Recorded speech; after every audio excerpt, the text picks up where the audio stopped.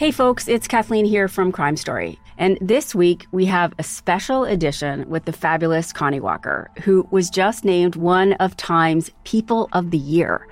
We're talking to Connie about the new season of her Pulitzer Prize-winning podcast, Stolen, where she investigates the case of two missing Indigenous women and the crisis of policing in a place where people say that you can get away with murder. To catch that conversation, listen to Crime Story wherever you get your podcasts. This is a CBC podcast.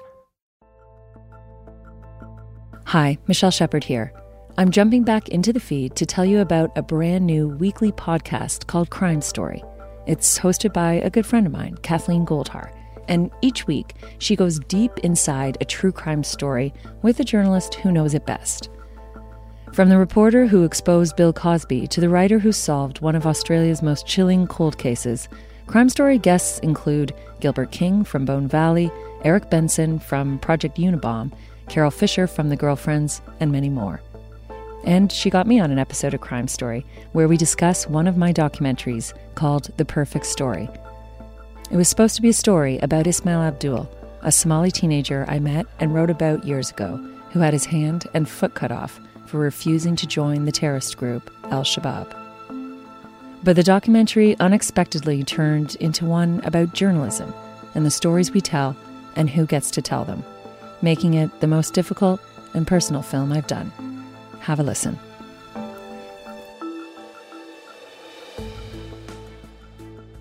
The following episode contains difficult subject matter. Please take care while listening. I'm Kathleen Goldhar. This is Crime Story. Every week, a new crime with the storyteller who knows it best.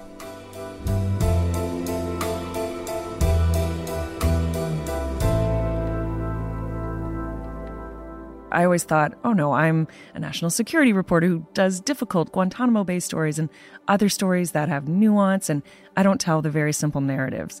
But I was drawn to this story because it was a simple narrative. You know, it was a classic young kid hero.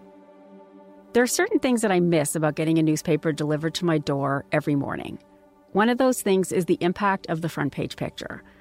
And there are a few I will always remember, including the first time I saw Michelle Shepard's shot of a 17-year-old Ismail Abdul. Sitting on a simple straight-back chair, the young man with soulful eyes look straight into the lens. His eyes are so piercing that at first you don't notice the rest of him. But eventually you take it in. His right hand and his left leg have been cut off by the terrorist group Al-Shabaab. I could barely focus the camera because my eyes were tearing up. And it was just kind of the barbarity of this war that I'd covered for so long was really bearing down in that moment. Michelle took that first picture of Ismail in 2010. And over the course of a decade, the story she told about him, how he lost his hand and foot, changed, causing Michelle to ask, what stories are told? Why do we tell them? And who gets to do the telling? All of it went into a feature documentary called The Perfect Story.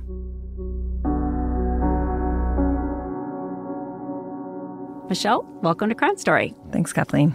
Okay, first major disclaimer.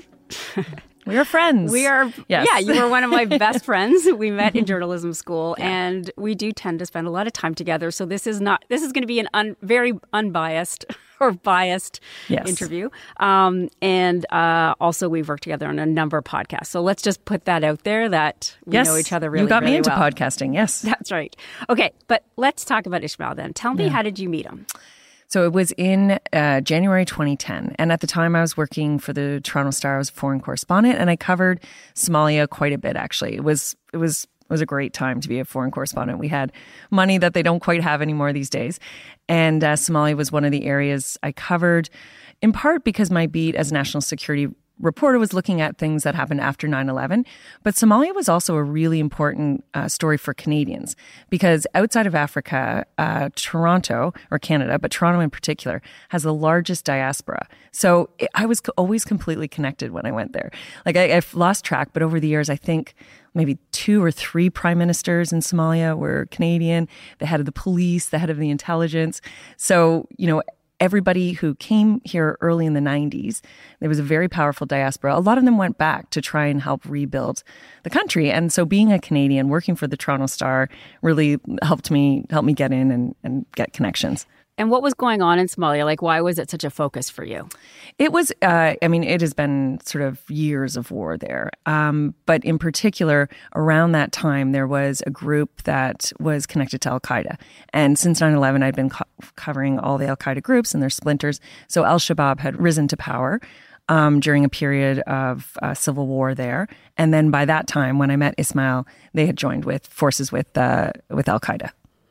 And you met Ishmael. So tell me about how that happened. Who was he? How did you meet him? Yeah, it was through a contact, actually a Canadian contact, who worked for the justice minister there.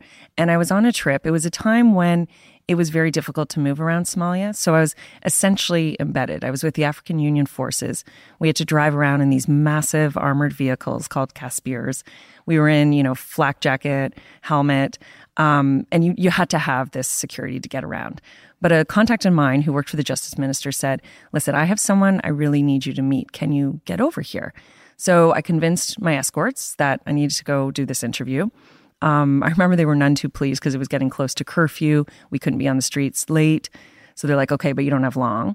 So we race over there to this area and I walk in and there's actually 4 young men and they're sitting there and each one is missing a hand and a foot. And they've sought refuge in this government compound. Almost as soon as I got there, the guards are like, okay, we got to go. It was a terrible situation to try and do an interview. So I went over and I started talking with them through a translator. They all spoke Somali. And it was Ismail who came forward. He was the youngest. He was so eager to tell his story. And he couldn't talk fast enough, telling me everything that happened. And then right at the end, as they're screaming, you got to go. I'm like, okay, I need to take a picture. And he did the picture that you spoke about. He just walked over, he grabbed a chair, very naturally, took off his prosthetic hand and foot and folded his legs in such a way and just stared at the camera. And I remember I could barely focus the camera because my eyes were tearing up. And it was just kind of the barbarity of this war that I'd covered for so long was really bearing down in that moment. And it was really difficult. And there was this terrible power imbalance. Here I am in, my flak jacket and helmet with these guards. And here's this 17-year-old in his sarong missing a hand and a leg. And so that's when I met him. I raced out of there.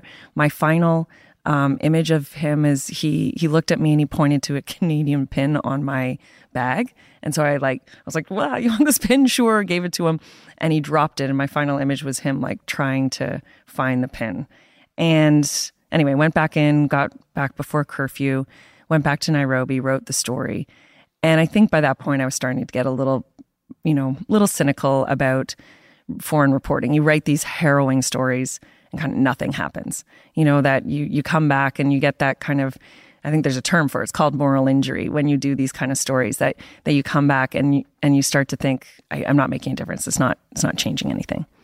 Yeah, I think we all go through that. I always say the one time that I felt like I was doing a job that mattered, although of course we all feel like we do it, was actually on 9/11. It was the first time that I had that feeling of oh, this is as important as every other aspect of our society. Was that day. Yeah, absolutely, yeah. And I know you covered it much more intensely than I did. Can we just back up for a second, though? What did you learn about how he lost his hand and his foot? So the story that he told me, and my contact had told me before, gave me a little bit of a heads up, was that he lived in a Shabab neighborhood. And at that time, the city was completely divided up. And so they came recruiting. They asked him to join. And he told me that he said no. He was in school, he wanted to stay in school, and he didn't want to join the group. And that was a really brave thing to do because I think we always have this misconception that, the group is wildly popular and everyone believes in the ideology.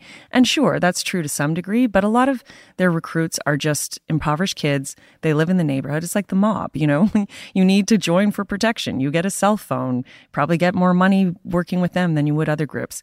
So it was pretty unusual and brave that he did this. They let him go, he told me, but then they came back for him the next day and they kidnapped him.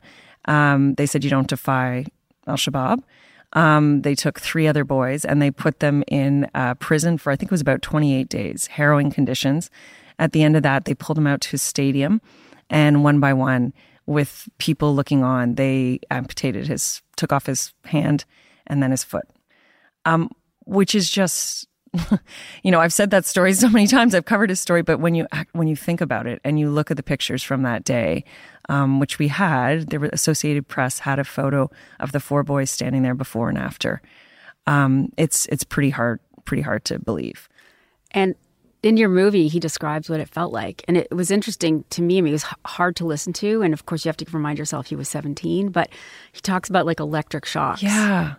And it was really interesting when we did that, because when we did the filming for when he talks about that story, it was kind of the most animated and emotional that he's ever been in all the years he told that story. And, he told it to me originally, but then, as we'll probably get into, we kept in touch and his story grew and he told it over and over again. But yeah, in that interview, he says, it was just like when you hit your elbow and, when you get that weird sort of jolt, that's what it felt like. And then I believe he kind of passed out when the foot was taken. But then the crazy thing is that they kept him after that. So first of all, I always think it's amazing that these boys didn't die. But Shabab actually has doctors; they have medicine. So they kept them alive. They took him back to a safe house. And then what he told me was about 3 months later, he managed to escape. He convinced a cab driver to drop them off. He escaped, and then after he escaped, he made his way to the government, where he found, he found refuge there. And then that's when I met him. And then talk about reaction. I mean, this story, your Canadian readership reacted in a way that you didn't expect. I didn't expect, because as I was saying, I had gotten a little cynical. And, I remember covering like the Somali famine once, and it was like thousands of children were dying. It was harrowing. I came back and there was a story about puppies who had been rescued from Puerto Rico the same day. And the Star phones lit up. I mean, I think it was hundreds of people called, and I think I got one call about, and I love dogs. I mean, I read that story, but I got, one call. So I was getting You adopted a dog. I adopted a dog from Puerto Rico. Absolutely. But it was, it was hard not to get cynical. But it had a reaction, and it started with the Somali diaspora here. They called me right away. They're like, what can we do? And then other readers chimed in, how can we help? And then it was one person in particular who was a friend of mine, this incredible man who's in the film. He ended up producing the film with me. His name's Sahal Abdul, same last name, but no relation. And he's a Canadian Somali journalist.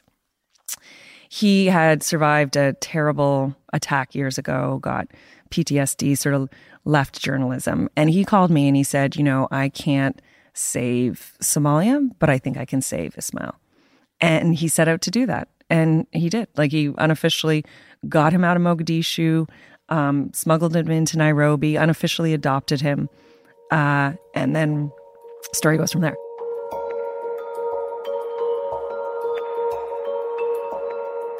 Tell me where the story goes from there. Right. So Sahal said he was going to save him. So he was prepared to have him live with him in Nairobi for as long as it takes.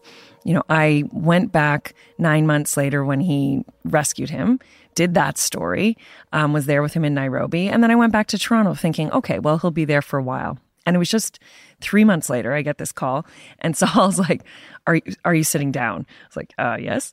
He's like, we got, refuge for Ismail. I've got the UN to agree, UNHCR to agree. And I was like, that's incredible. Where's he going? It's like, Norway. Because we had hoped he maybe would come to Canada. I'm like, okay, Norway. And he's like, I'm like, where? Oslo? And he's like, no, Harstad, Norway. So I'm like pulling up a map. I'm like, that's 200 kilometers north of the Arctic Circle. And he's like, I know. So 3 months after that call, I went with Ismail and Sahal, like 200 kilometers north of the Arctic Circle, to this beautiful little town called Harstad. And at that time, it was January. So it was a year after I'd met him. January 2011 is when he went there. And it was the time when there's no light, right? So you can just imagine this culture shock. Yeah. This kid who's never seen snow before, never been outside of Mogadishu. I mean, Nairobi was a culture shock for him. To arrive there and just think what happened. But, he thrived. Like, it was an amazing community there. At that time, they had an incredible support system for refugees. They embraced him. He learned Norwegian really quickly, started to join a soccer league. He was in school, finishing his high school. He did really well. And I kept going back and visiting him, sometimes for stories.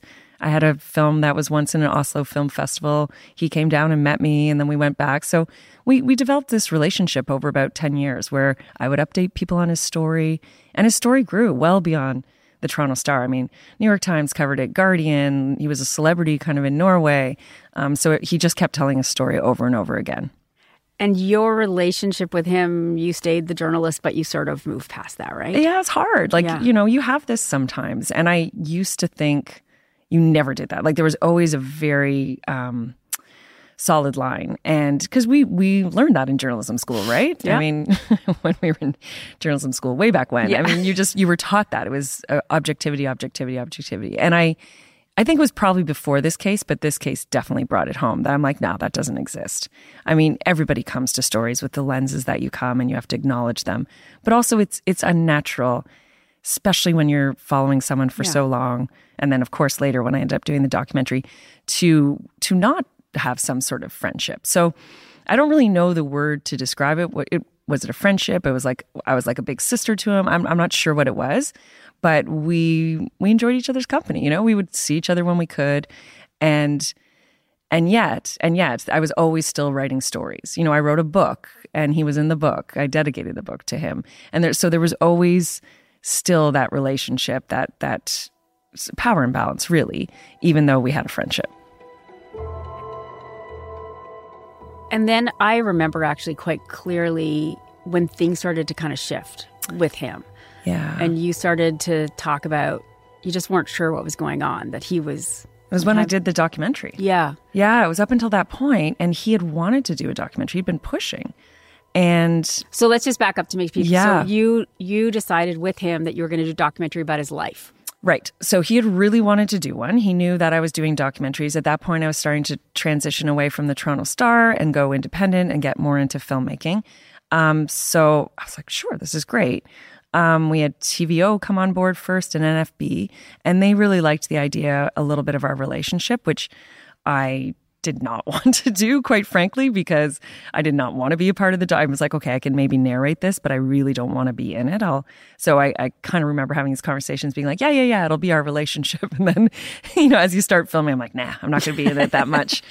But yeah, I remember us talking about it because I would ask your advice, as my friend and as another journalist. I'm like, I feel like every time the camera goes on, he's performing because he's so, like, you've met him, right? Mm-hmm. He's so genuine and he's so sweet and he seems so real and he's funny and a lot of that was coming out on camera, but it was almost like we had a very on-off.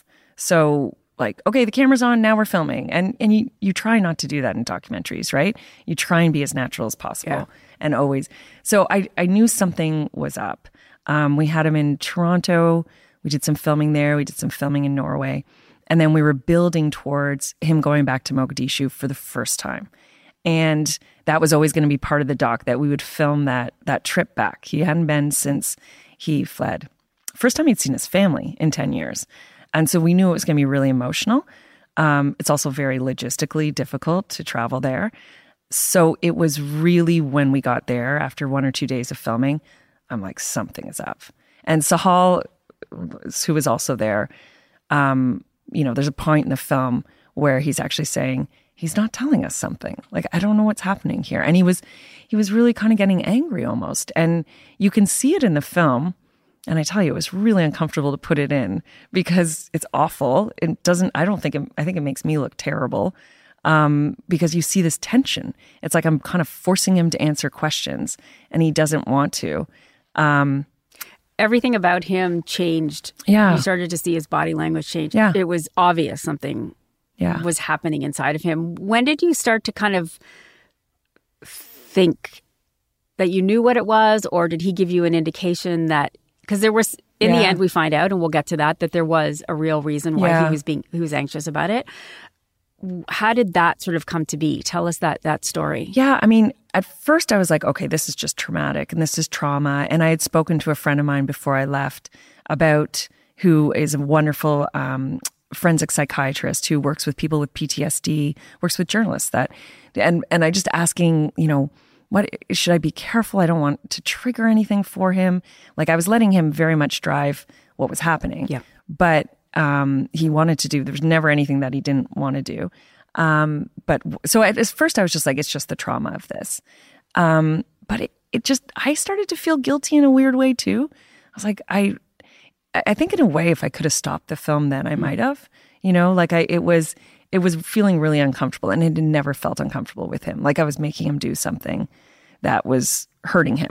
I remember you were uncomfortable even before you went to Mogadishu, because you were uncomfortable with him being there. You were uncomfortable with how long he wanted to stay. Like it was already starting. Like it was, you were unsure as to like how he would do there and how long he wanted to be there. Well, because we worried he was still at huge risk, because here he was, someone who had defied the Shabab. He's coming back. He's in their face. They still have a presence in Mogadishu, nothing like when he was there before, but there's still attacks. He could have easily been targeted. But it was also a terrible, I talked about the power imbalance. Terrible when you were there because of the way it is there security-wise, and because we were a film crew. We stayed at a fortified hotel where, the UN stays and most foreigners. It's very rare for foreigners at that time anyway to go out in the city. So we went out with armed gunmen. Like you have to have security there. But it was a gross power imbalance, because everything we were doing was because we could afford it. And Ismail couldn't afford that, right? But he was with us, and just by nature of that, you're not getting something that's natural, because we are changing the situation. So all that felt really gross in a way that it's a reality, unfortunately, with a lot of foreign correspondents and the work you do. But it really felt gross, that trip. I was hugely uncomfortable. And you could tell he was uncomfortable. And we left there that week, and he decided he wanted to stay way longer. And we were paying for him to fly there and back. And he wanted us to change the ticket. And I was like, you're at risk here. Don't, please, listen to your mom, listen to Sahal. What do I know? But listen to these people who understand the situation really well. Your mom doesn't want you to stay. Sahal doesn't want you to stay. All the security advisors don't. So we left not really knowing. He was staying on, obviously. We left not knowing what would happen. And then got back to Toronto, and I would get weird texts from him. We were supposed to kind of Skype all the time. Communication started to dwindle. And then he kept saying, can you extend my trip? Can you extend my trip? So I can't remember exactly now how much it was, but I think he was supposed to go for 2 weeks and it ended up being 3 months. And his mom eventually sends him home. His mom was like, go home. Yeah. It's too dangerous. At some point, she's like, that was the text we got saying, my mom wants me to go now, so I have to. Can you go? And then the plan was we would meet him in Amsterdam on his connection and then film him going back to Norway. And he sent me a text saying, the film is not happening. You can meet me in Amsterdam, but don't bring cameras. So that's what I did.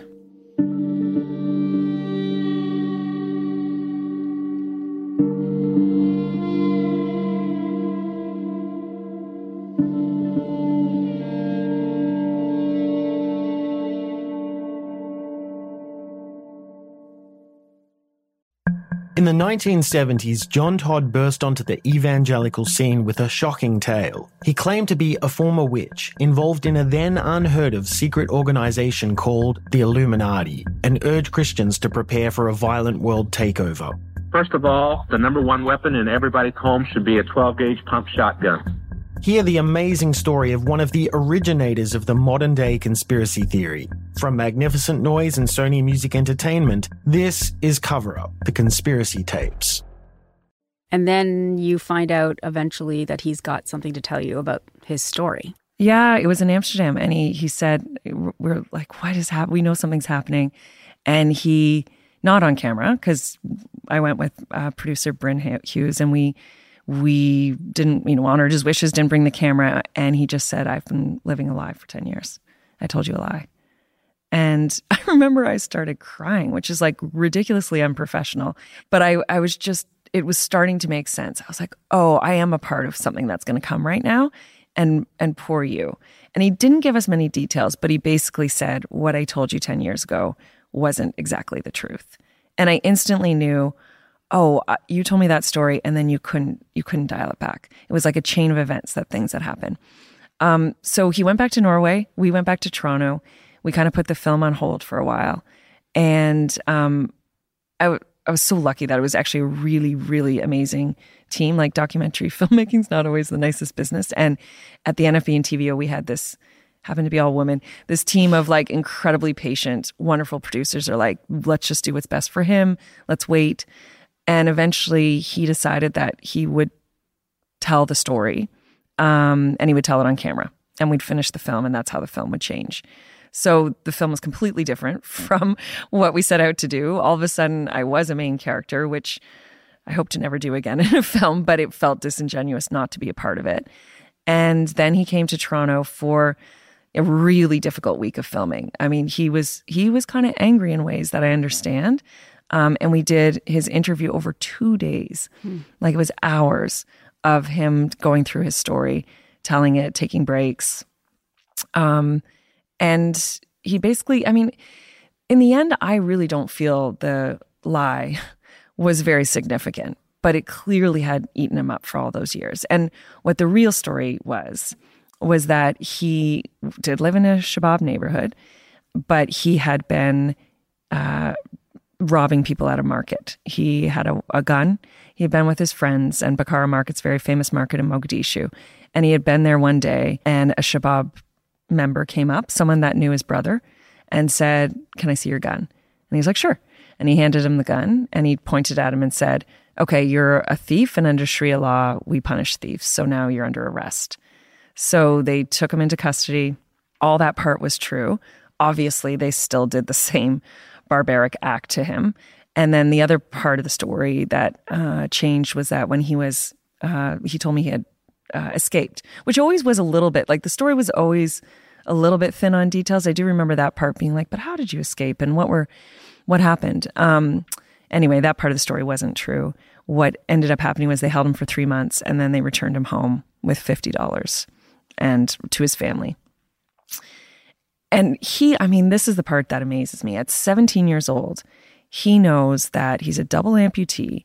He is, has almost no prospects there. So he makes his way to the government.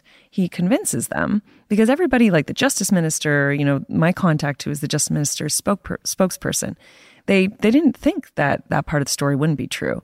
So he seeks refuge there. He convinces them that this is the story. And then I just happen to be in Mogadishu and the one that he tells it to. I mean, even as a 17-year-old, to realize that he has to tell you a story that is sort of the perfect victim story versus the truth is quite genius of a young man who... It's astute, right? And this is where we all come into the story. And this is what we tried to do in the film, that it's like, it's not, he understood that we crave those kind of simple stories. And I was embarrassed because I always thought, oh no, I'm a national security reporter who does difficult Guantanamo Bay stories and other stories that have nuance, and I don't tell the very simple narratives. But I was drawn to this story because it was a simple narrative. It was a classic young kid hero. But I think generally as a society, we have certain expectations of how people are supposed to behave. And, in Canada here, we've had an influx of Syrian refugees, and we all want the story of the Syrian restaurant owner who is making good of it and now becoming this success. Not the Syrian refugee who's like, it's really difficult here. I have mental health issues and I can't afford this, and et cetera. Like, we want a certain story. And he knew that. He knew that he wouldn't get the same empathy if he told what really happened. And he's probably right. Like, I know I've been asked, would you still write the story? Absolutely. I mean, it's still, what happened to him was barbaric. He was still a way into a larger story about Shabab and what was happening at the time. But would it have generated the same outpouring? I'm not sure it would have. I don't know if his fate would have been changed the same way.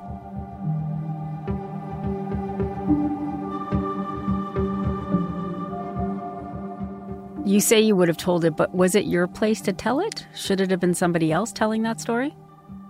Well, that's the other question that all of this raised. Like, in a way, the story made me rethink what we do as foreign correspondents when we parachute in and out anyway.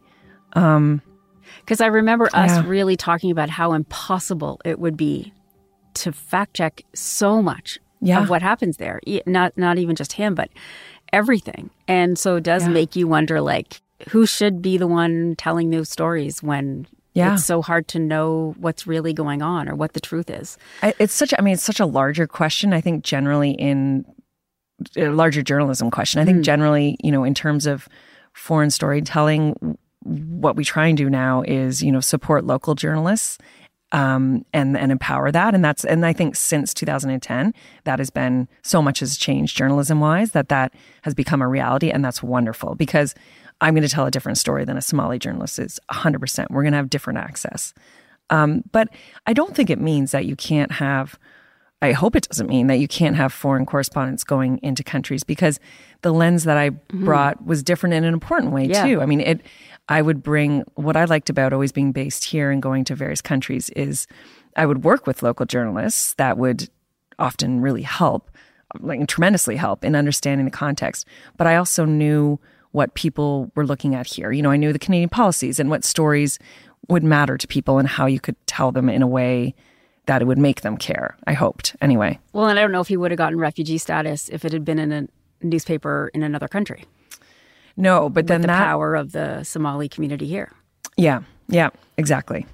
And we're saying this quickly and you're talking about it, but this was fraught for you for months and months. I mean, this wasn't an easy thing for you. Even you say, it shifted and I accepted I was going to be part of the story. That was so hard. It was horrible because you're really, first of all, you have written something that isn't true. That's the cardinal sin in journalism. So I knew I had to correct the record. That's hard to do. Even though in hindsight, I don't think there was any way that I could have fact-checked it differently. And also I think I had a duty of care, as you do when you're in the field, to those who've been traumatized. And it's not my role to go in and interrogate him. Like, why would I think that part of his story wasn't true? But still, you're out there saying, hey, I, reported a story. So that was hard. But yeah, just the queasy feeling of all the different things that it brings up in terms of what we do as foreign journalists, what we do as journalists. And you were worried about the response. I was worried about the response for a whole bunch of reasons. Like, one, that I worried it would smack of some sort of gross white saviorism, which I always made it clear it wasn't the Toronto Star and it wasn't my reporting. Like, it was the Somali diaspora that did this. But of course, there's that gross feeling, right? I'm still the white director and journalist telling this boy's story. Yeah. So that's uncomfortable. But I did worry about the reaction too, that if we didn't tell the story properly, and thankfully this didn't happen, but I was worried what would happen to him. At a time when there's incredible xenophobia, was he going to have his citizenship, his Norwegian citizenship, taken from him? Would people, right-wingers be like, see, all refugees lie? Would it give fodder to that? And also at a time when, media is so under fire and cries of fake news, would it give fodder to the fact that, see, they never get it right? So, yeah, I've never disliked a project more. It felt this sort of gross, like, let's get through this. I feel like it's responsible to correct the record. That actually gives you credibility in journalism. He wants to do this. He needs to get this off his chest.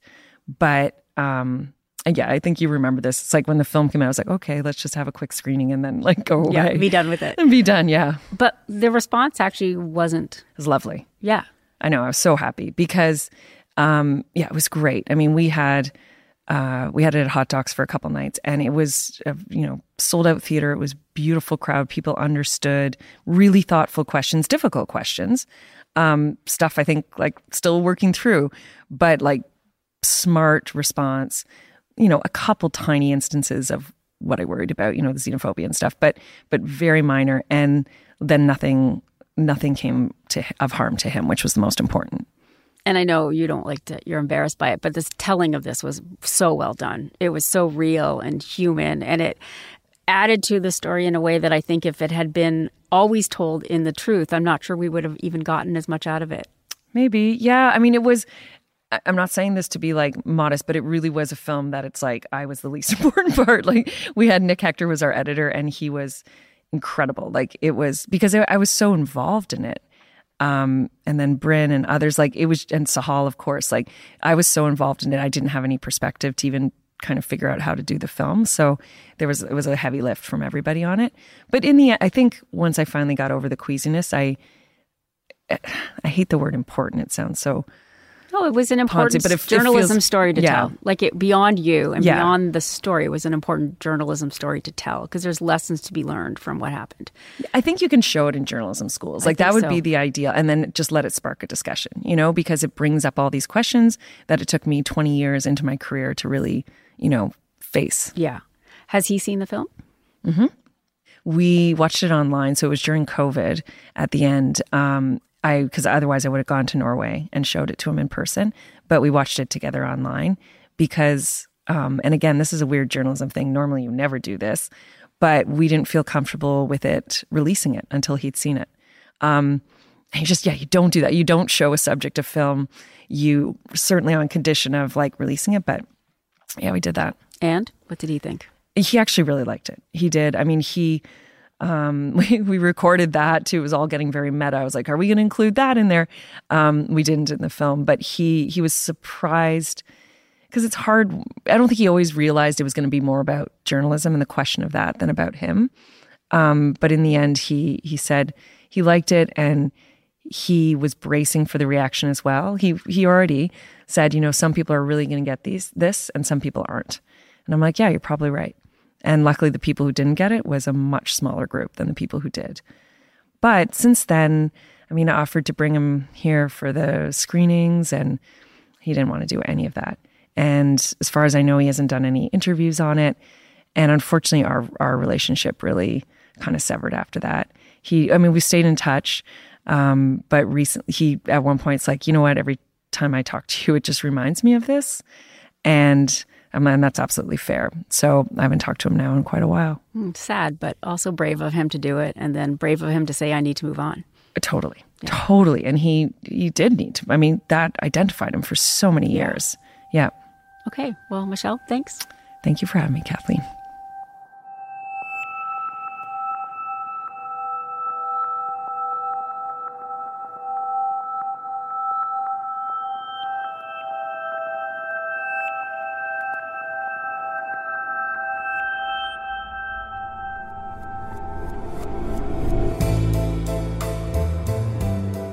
You've been listening to Crime Story from CBC Podcasts. We drop a new episode every Monday.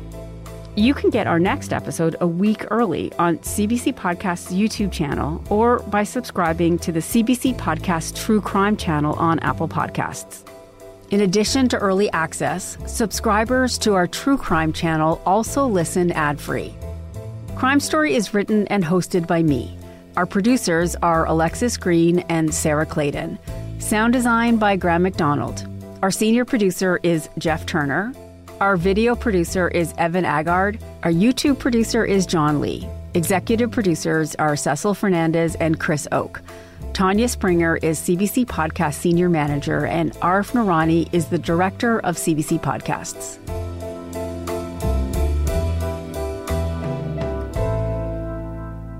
That was an episode from Crime Story. More episodes are available right now, everywhere you get your podcasts. For more CBC podcasts, go to cbc.ca/podcasts.